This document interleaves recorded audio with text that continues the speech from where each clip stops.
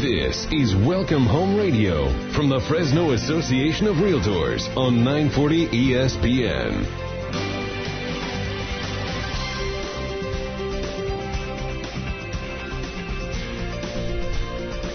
Well, good morning and welcome to Welcome Home Radio.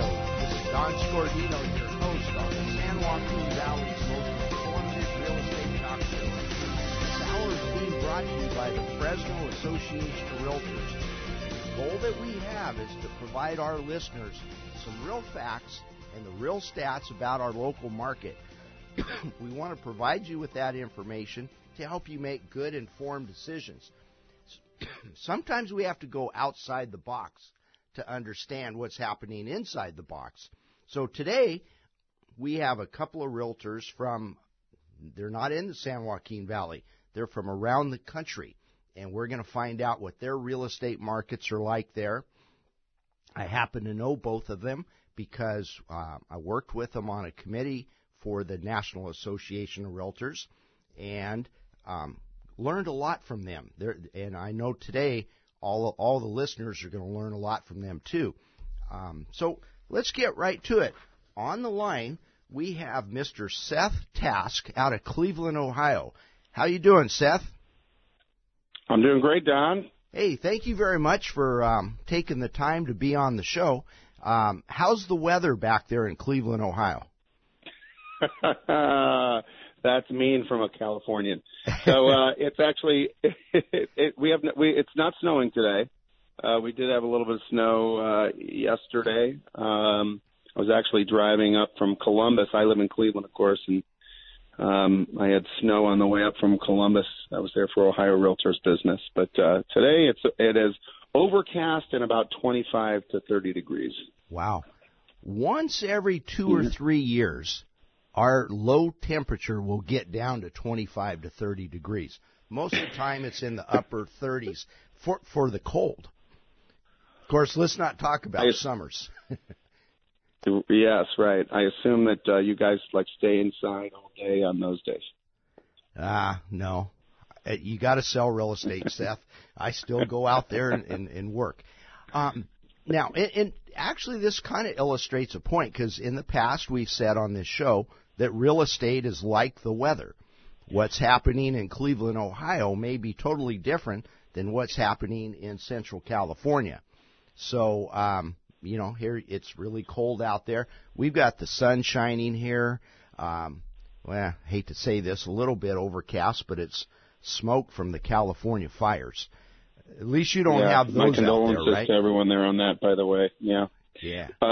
Well, it's it's horrible to hear the news about what's going on in California, and we're all praying for everybody out there, and hopefully they get those contained here.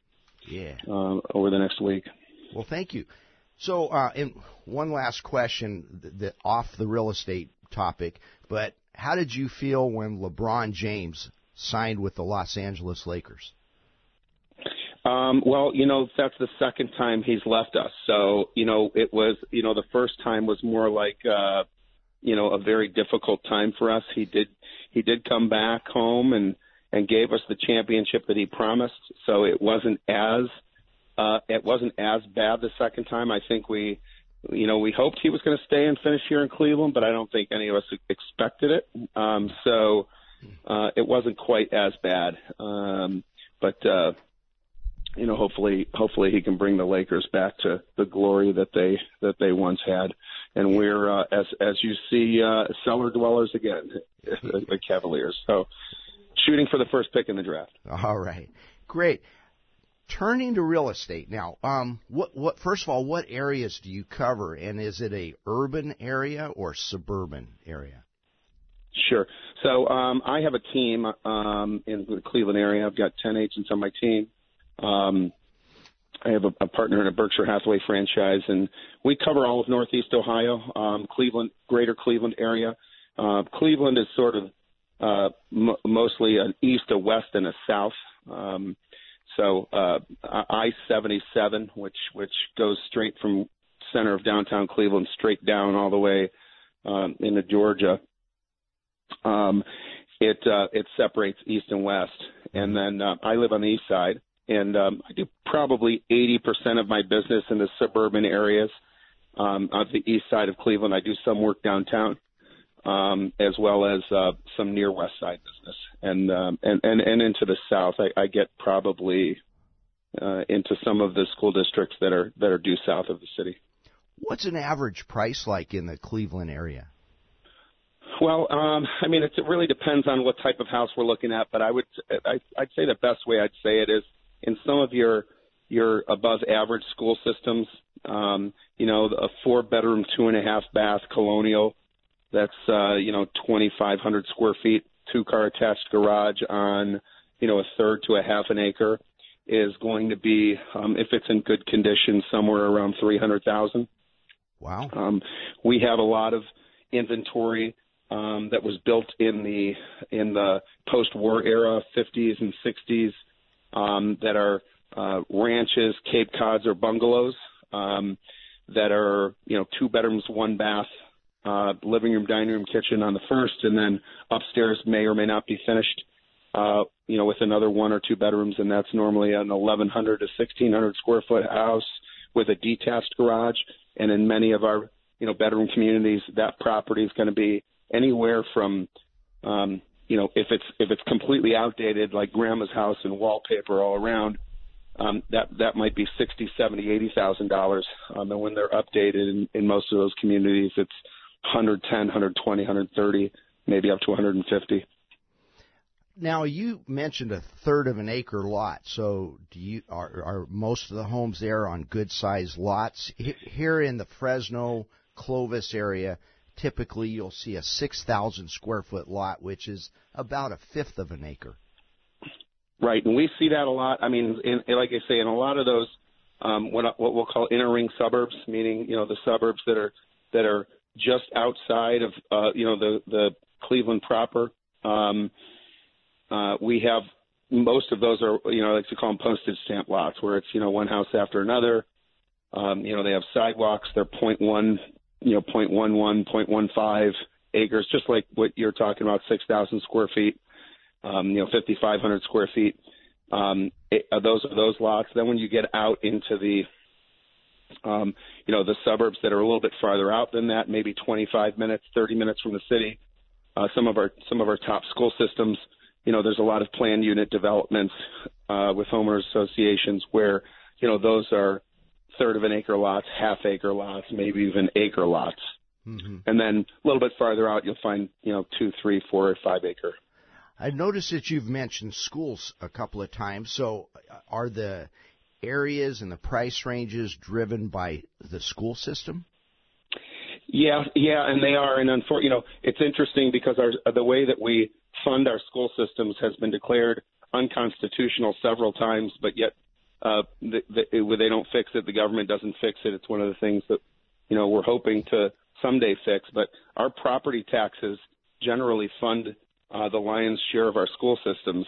And so, that being the case, our higher level school systems, our top rated school systems are generally a little bit farther out.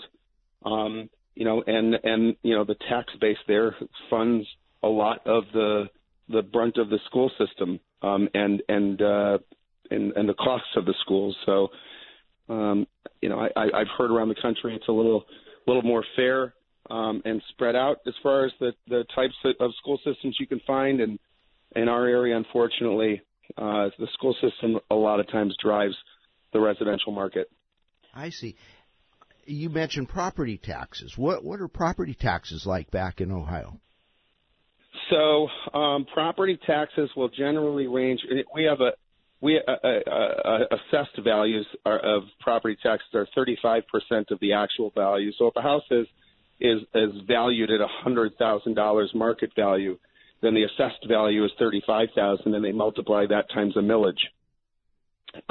But if you were to just compare it sort of like an apples to apples approach, most of our school systems, most of our communities, the tax rate, if you were just to multiply times a property value, it's anywhere between 2.2% to 4.1% of the value of the property. So as an example, the highest tax community in Northeast Ohio is Shaker Heights. Some people may have heard of Shaker Heights. It's been in some movies and some other places. It's somewhat of an affluent community, and it also has some lower income areas as well. But the taxes there are 4.09%, and meaning that if you had a house that was $200,000, your annual taxes would be over $8,000 a year. Wow.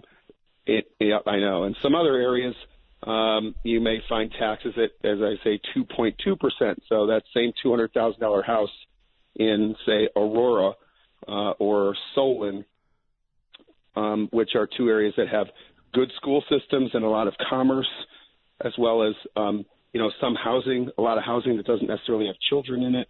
So there's a lot of tax base that's being contributed to that don't necessarily have to do with the number of kids that are in the school, and that sort of helps bring those tax values down. But that would be about $4,000, $4,400 for the same house.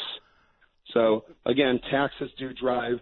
And during the mortgage meltdown, that was a big factor. A lot of our communities in our area that had higher rates of taxes really affected the mortgage meltdown, because some people just couldn't afford those taxes, along with the interest rates that adjusted when they bought maybe a 3-1 ARM or a 5-1 ARM during that mortgage meltdown. Mm-hmm.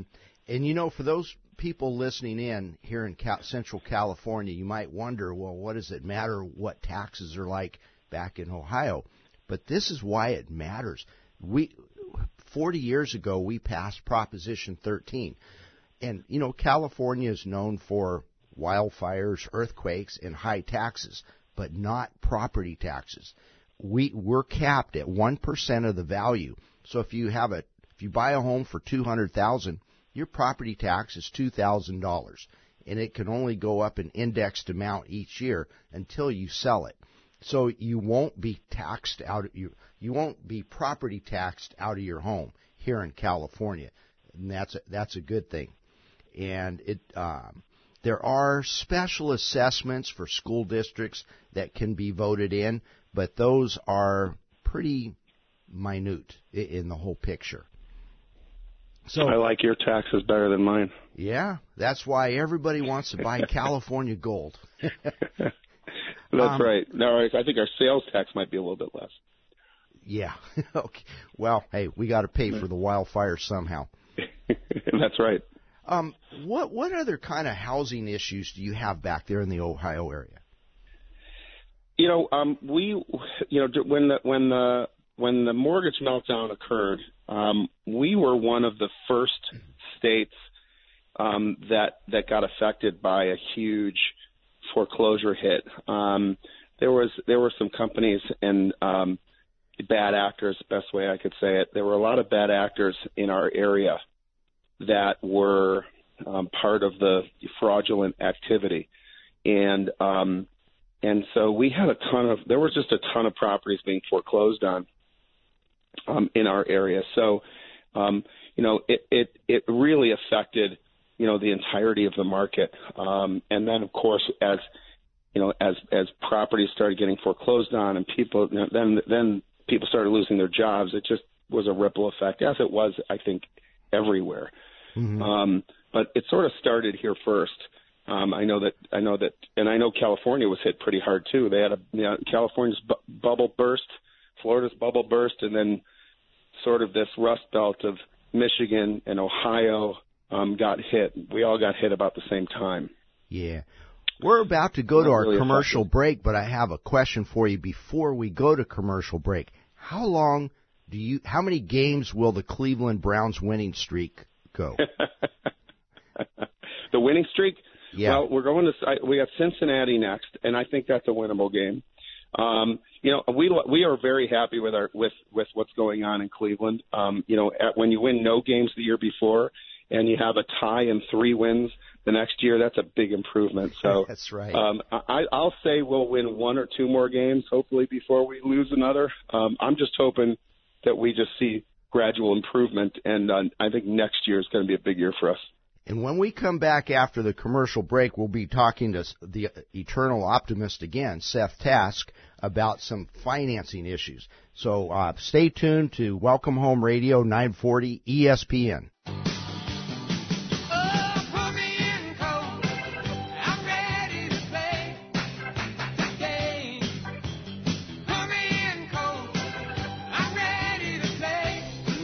Welcome back to Welcome Home Radio. This is Don Scordino, your host, and we're talking with Seth Kask, realtor out of Cleveland, Ohio.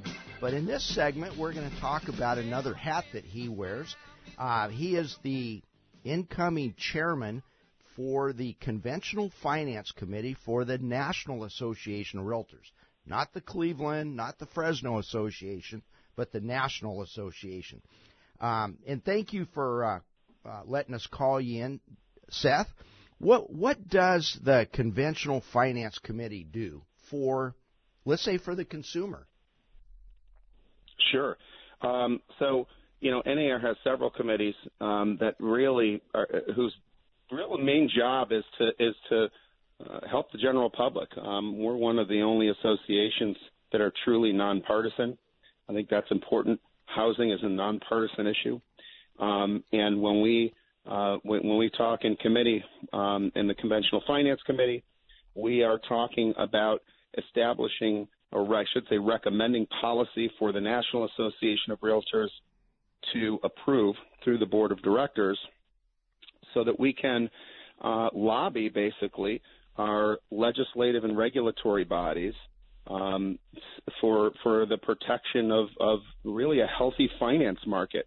Conventional financing is the sector of the financing world that pertains to what are called government-sponsored enterprises, or GSEs. Most people know them as Fannie Mae and Freddie Mac. So if you bought a house and you got a conventional loan, those are insured through Fannie Mae and Freddie Mac. And so we talk about what types of programs those entities are giving to the public, what they're charging, how it affects the market, and some other financing realms as well that the federal government plays in providing financing options for the general public. And one of those other options would be a task force or working group that you headed up this past year about community bank regulatory relief. Can you tell us what the issue was there, and how did our group play into it? And by the way, as our bumper music said, "Put me in, Coach," I thank you for putting me on your working group. That was fun. I was going to say, Don did, for those of you in Fresno, Don did a great job serving on that task force as well, that work group, I should say. So that each committee, if they feel that a topic needs to be discussed further and we need to really dig in a little deeper, we establish a work group. And that work group will have a chair. I served as chair on this work group. The reason we set that up is because not only were we talking about, the reform for the GSEs, which those of you who sort of in layman's terms, the government-sponsored enterprises were put in conservatorship by the federal government 10 years ago. And which means that the federal government took them over. If you remember, during the mortgage meltdown, there was a bailout of Fannie Mae and Freddie Mac, and the taxpayer basically bailed these enterprises out and kept them going. And so, outside of the realm of those GSEs are these smaller community banks that may or may not offer programs that are backed by Fannie Mae and Freddie Mac. And what we were seeing was that the amount of community banks and small banks was really decreasing. Over the last 3 decades, in fact, the amount of small banks has really shrunk by over 15,000. I think there's really, I think the number was under 4,000 small banks, and that's defined of their total assets. And we're seeing all these too big to fail banks, like the Bank of America's in the cities, sort of driving the entire market. So we wanted to make sure that we established a policy that made sure that these community banks were not overly regulated to the point that they couldn't compete with the large banks, because after the mortgage meltdown, the federal government came in and said, you've got to do this, this, this, this, and this. And the reality is when you have a small bank that's in Fresno and they're the ones who are really providing the lifeblood of the growth of the business community, and the amount of regulation that they have to go through in order to borrow money from the Federal Reserve to lend out to its community, if it's overly regulated and they can't afford the staff to do that, then these banks were either going out of business or having to sell to a larger bank and not being able to provide the service. So what we did was put together a policy so NAR could lobby our government and our legislators to enact laws to help provide relief to some of those smaller banks. And it worked, because about a month after our committee meeting where we passed this, it ended up being signed into law. So Senate Bill 2155 went through the House and the Senate, and it didn't do everything that we were asking, but it did a lot. And it did give different tiers of bank sizes and sort of took away some of the regulation that those smaller banks were being hampered with. And so we're looking to see what that will do. We've got some goals moving forward for 2019 to make sure that we keep our foot on the gas on helping these banks further. Tell us what those goals are for 2019, because you will be the chairman. Last year you served as vice chair. Yeah, I was the vice chair last year to Larry Black from California, who's a fabulous volunteer leader in our association. I think you're going to hear from him next. We will. But 2019, we're looking to see what the net effect of Senate Bill 2155 is on the community banking world, to determine if there's any additional small bank regulation, or just sort of to look at the whole realm of it to see if there's any more work that we need to do there. We're going to also look further into identifying robust avenues for new construction, renovation, and development financing options for consumers, because one of the things that we are finding is that we're still not building enough. Our population continues to increase. Our housing stock around the country continues to get older, and the millennials, you can't stop them from, having babies and wanting to buy houses. So, we're going to head towards a housing shortage if we don't provide some type of avenues of financing for builders to start building again. We're also going to look at NAR's GSE-related policy statements. So, we over the course of years, the Conventional Finance Committee has come up with policies for, how we attack the GSEs and how we want to keep them, solvent and providing a robust market. And we want to look at all of those policies to make sure that moving forward, as we help provide information to the government about taking these GSEs out of conservatorship and what type of reform they're going to go under, that we make sure that our policy matches what we really want to see moving forward. Mm-hmm. And I think you go ahead. Go ahead. Yeah, and then lastly, we want to look at what these GSEs are doing in relation to what's called the qualified mortgage rule, and its effectiveness in providing liquidity in the market. And let me sort of take that down to layman's terms. When Fannie Mae or Freddie Mac insures a mortgage, in other words, provides a backstop in case it goes bad, that's sort of what they do. They insure a bank, so they provide insurance for the bank so that if the loan goes bad, their investment is insured by the federal government. Well, those loans have to fit into this box called QM, and those qualifiers have certain terms, what your debt ratio is and other things.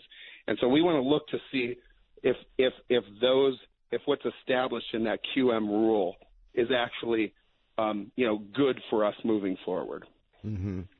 So there's QM, qualified mortgages, and non-qualified. What are some of the non-qualified mortgages? Sure. So a non-qualified mortgage would be something like, as an example, let's say you went through a bankruptcy just recently, and maybe you went through a bankruptcy and it was 1 year ago, and so it took all your debt away, but you have really good income. And maybe the reason why you went through this bankruptcy was because you had some kind of medical condition and you just couldn't take care of the bills, or whatever the reason is. A conventional mortgage, you can't get a conventional mortgage if you've had a bankruptcy. I can't remember. I think it's within the last 3 or 4 years. So that being in a bankruptcy 10 months ago or 14 months ago makes you fall out of that QM box. But if you're making $300,000 a year and you have very solid income and you have 30% down, that one thing takes you out of the QM box. So some of these non-QM products just mean that one term is outside of the terms of being able to underwrite that loan under the policies of Fannie Mae or Freddie Mac. Okay. Well, Seth, I want to thank you for letting us call you today, and thank you really for what you do at the National Association of Realtors, because it does have an effect on everybody here in Fresno, Clovis, California.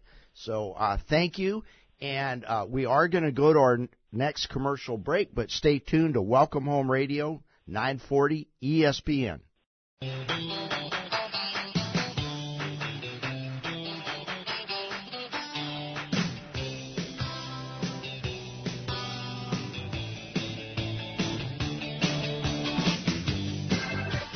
Welcome back to Welcome Home Radio. This is Don Scordino, your host. And now on the line, we have Mr. Larry Black, a realtor out of Southern California and the past chair of the National Association of Realtors Conventional Finance Committee. Good morning, Larry. Good morning, Don. Thank you for having me. Yeah, it's kind of funny in this same show we went from Good Afternoon, Seth to Good Morning, Larry. But that's that time zone thing for you. There you go. All right. Tell us a little bit about yourself. I know, what part of Southern California are you from? I actually reside in an area called Chino Hills in Southern California. So in my footprint, I have several different business entities that stretch from Diamond Bar and the Los Angeles County area to the Inland Empire area, where I have 3 offices over in the Inland Empire, and stretch it all the way out to San Bernardino. So operating here in just the periphery of LA County and Orange County and pretty much a lot of the Inland Empire area. So that's kind of where my operations lie. Okay. So you're 20, 30, 40 miles away from the ocean. Correct. One of the nice things about being in Southern California, where I am, is I'm an hour away from skiing, or I'm an hour away from surfing, or an hour away from laying in the sun in Palm Springs. Yeah, and Seth, he's, an hour away from laying on the beach at Lake Michigan in the middle of winter. So I think probably about 25 degrees out there. Exactly. Okay, now what in your area, you're not right on the coast, so you don't have that ocean view, but what does a typical home cost in your area? Well, if we want to look at, to the listeners, if we let's take a 3-bedroom, 2-bath house in the Covina area or the Glendora area, built in, average home would have been built in about 1958. That would be about $550,000. Now, if I want to take all of the entire the active listings in that particular area, an average home would actually run up to about $842,000 for a 4-bedroom, 3-bath home in a roughly about 2,200 square foot. The interesting part about it is if you look at that area, Covina and Glendora, then this ratchet out to the Inland Empire over here. Now we use that same criteria and we look at a 3-bedroom, 2-bath home. Most likely it's going to be built in 1968, and that will range somewhere around $334,000. So we have quite a differential in pricing there. If I take all of Riverside city area or county area, and I look at what the average home is, that's going to be about $532,000, a 4-bedroom, 3-bath, built in 1978. That's the average of all active homes in that Riverside area. Okay, so here's a tough question for you, Larry. It's the equivalent of a curveball. Why is it that in such a short distance there can be such a great variation in price? Because I was going to say here, 3 hours away in Fresno, you're looking at half those costs. We're $275,000, $300,000 would be an average, and you can get there. It sounds like by going inland further. What is it? Seth said a lot of it in the Cleveland area had to do with schools. And Don, that's a great question. Why is there such a difference in such a short period of time? And a lot of it has to do with schools in our area as well. But those are specific areas in the school district areas. But if you look at the draw of jobs, and you see the draw for that L.A. magnet, if you will, and you see our Southern California freeways, and you see the commutes that people do, and they go in, and a lot of the jobs are within that L.A. Regional area. So even though the Inland Empire is increasing in the job market, still predominantly you're going to see our freeways heavily impacted going to L.A. So again, when you look at that heavily impacted freeway, those houses are going to be a little more valuable if I can get closer to my occupation, to my job location. So that's going to have a big impact. As we move out to the Inland Empire, obviously, until those jobs continue to improve in the Inland Empire, those are going to have a little less market price point. Now, the other aspect of that is also if you look at the conforming loan limits, too, which have a factor on this. And the conforming loan limits within the L.A. County area and the Orange County areas are higher than what the Inland Empire has. So the Riversides, the San Bernardinos, those cities or those counties are going to have a lower conforming loan limit. Okay? And it's significantly lower. So that begs the question, do you feel like loan limits in certain counties hold prices down? Absolutely, they do. When I'm looking at a higher interest rate, when I go above that conforming loan limit, and we probably should address what a conforming loan limit is. Sure. In here, and that's where the GSEs, which I think you may have addressed already, the GSEs have established loan maximums where they say this is your average market value in the area, so we're establishing this loan limit. And in the Inland Empire, that loan limit is in the 427 area. In the Orange County and L.A. area, it's now crested up towards the mid higher 600,000 range. So there's that.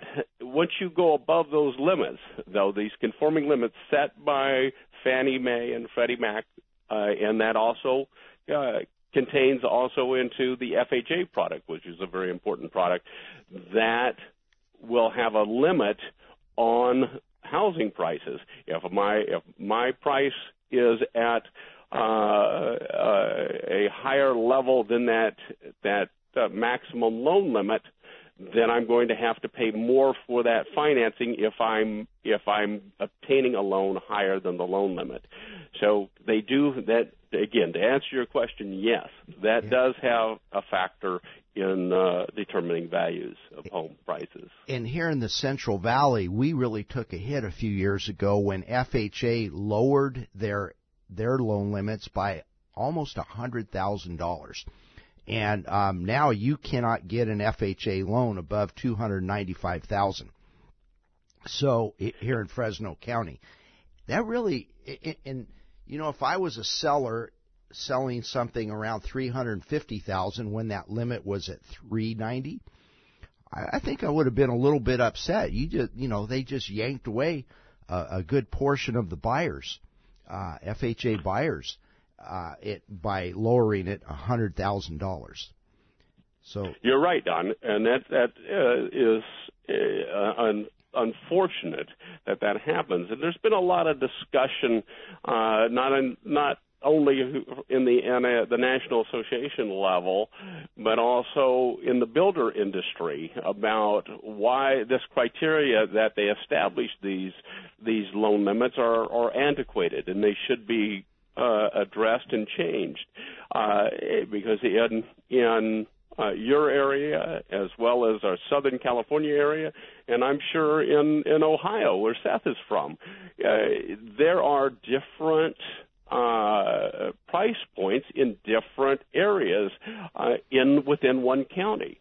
So if the average price point in a county such as San Bernardino County, there in the San Bernardino City, that price point may be, if you look at just that area, might be only $300,000, and then maybe this 400 level works for that minimum or maximum loan level. But if you look at something like Chino or Chino Hills, where the average price point could be $700,000, now that price point doesn't even make sense.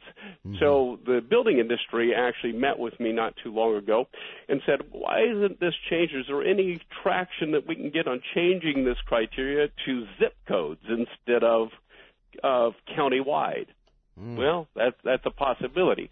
That's probably going to be a heavy lift, but at least you get the dialogue talking. Okay, and that's where the National Association of Realtors Finance Committee comes in, conventional, although FHA would be on the federal level, not conventional. But when we get back from this commercial break, I want to ask you some questions about this past year and what happened at that conventional finance committee that you chaired. So stay tuned to Welcome Home Radio, 940 ESPN.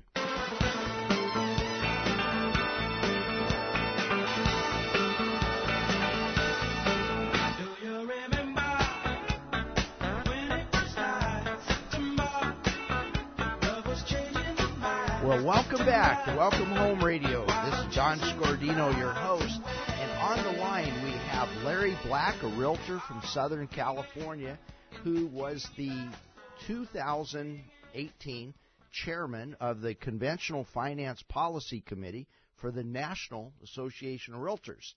And by the way, Larry, you did a great job on there. I got to sit in on the meetings, participate in the meetings somewhat, and you did great.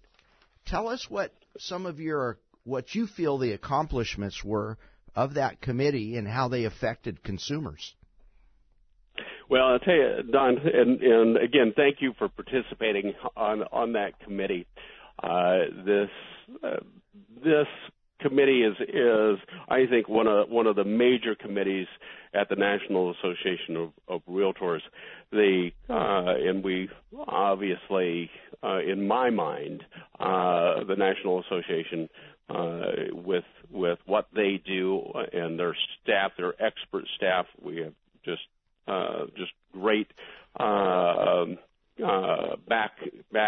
backing with these with our lobbyists and our staff and really the watchdogs for the consumer and property rights.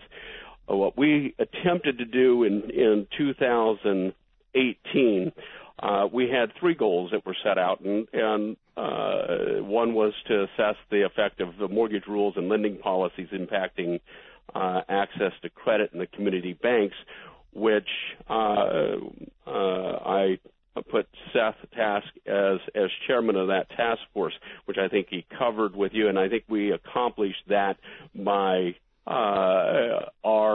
when we do these deep dives into our on these issues, we have we talk to the regulators and we talk to legislators, and Seth did an outstanding, as well as you did, Don, because you were on that committee as well, and has lended, and no doubt lended to the passage of SB 2155, which actually did a multitude of aspects and for the community bank and credit union aspects. So very pleased with that passage, and so that's one of the accomplishments that we did for 2018. Then we looked at analyzing the mission of the government enterprises, the GSEs, as it relates to their large investor and rental guarantee programs. And that's a kind of a mouthful. And if I have the time, and of course, Don, stop me if I get too long-winded here, but here is the rental program or what happens with the GSEs, the government-sponsored enterprises, Fannie Mae and Freddie Mac. They will do these test and learn, these pilot programs.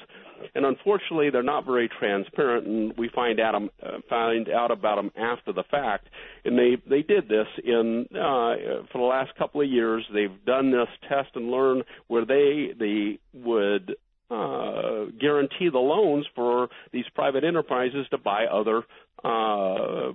rental properties for their own stock, and thereby taking away the inventory off of the home buying public nationwide. So we took a look at this, finding out whether this was in the charter or in the best interest of the consumer, and we put a little leverage on the GSEs, explaining that this we didn't think was prudent. And so to shorten up this dialogue here about it, is we then accomplished, it was just released here a few months ago, that in fact they are ceasing this test and learn, this pilot program, and no longer will be guaranteed private enterprise purchase of rental stock and taking them off the inventory, where we're already strapped with the inventory nationwide. So we've accomplished that. And that one always surprised me, because they'll make a loan to an owner-occupant and insure it. They'll even help an investor up to 4 loans, and in some cases 10, depending on the GSE. But then there's that big void. If you have 11 or 12, you can't get the help.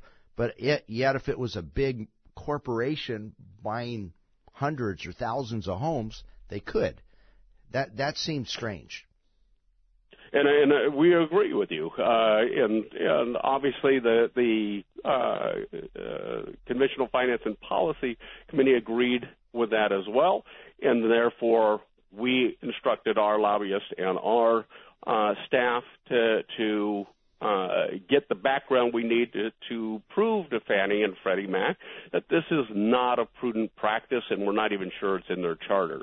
And so with that pressure, and kudos to the committee that instructed this, we now have been successful in ending that program. But no, it was very clear to us that it was not in the best interest of the nation to pull those houses off and guaranteeing private enterprise with tax dollar money. Great. And now you said there was a third thing. We had, and this third item that we have has not gotten a lot of press or print information about, and this is, for your listeners, our third goal was to evaluate the elimination of the London-based interbank offered rate, which is commonly known as LIBOR. And just to elaborate on that a little bit, that LIBOR index is there's about 2.8 million loans out in the nation that are tied to this LIBOR index. And this LIBOR index now is going to cease to exist. In fact, some of the information that is coming to even formulate the index is starting to dissipate. And so what happens with these loans was our concern. Again, NAR looking out after the consumer and property rights, we're looking at what's going to happen when this ends. What does it shift to? How do these people that are carrying these loans now going to fulfill the loan contract? Well, we took a look at this and found out that there was an alternative index that most most notes carry. And that alternative index, though, is a little bit concerning because it says that it's going to be a relatively comparable index. Some of the notes have that. Others are specific about it and switching to a different index. But there are those that are others. So a little more research is going to be needed to look at this. The heir apparent that it appears, and I know that because we do our research on this, Freddie Mac and Fannie Mae, which holds a lot of these notes, are looking at several different indexes. The heir apparent appears to be what we call a SOFI index, and that is that acronym is Secured Overnight Financing Rate, and that is could be a actual benefit to the consumer because that rate would probably be a little more favorable and save quite a bit of money in interest to the consumer. Okay. And so we're kind of monitoring that. And Larry, we're going to have to wrap it up, but in 20 seconds or less, what's your best real estate advice?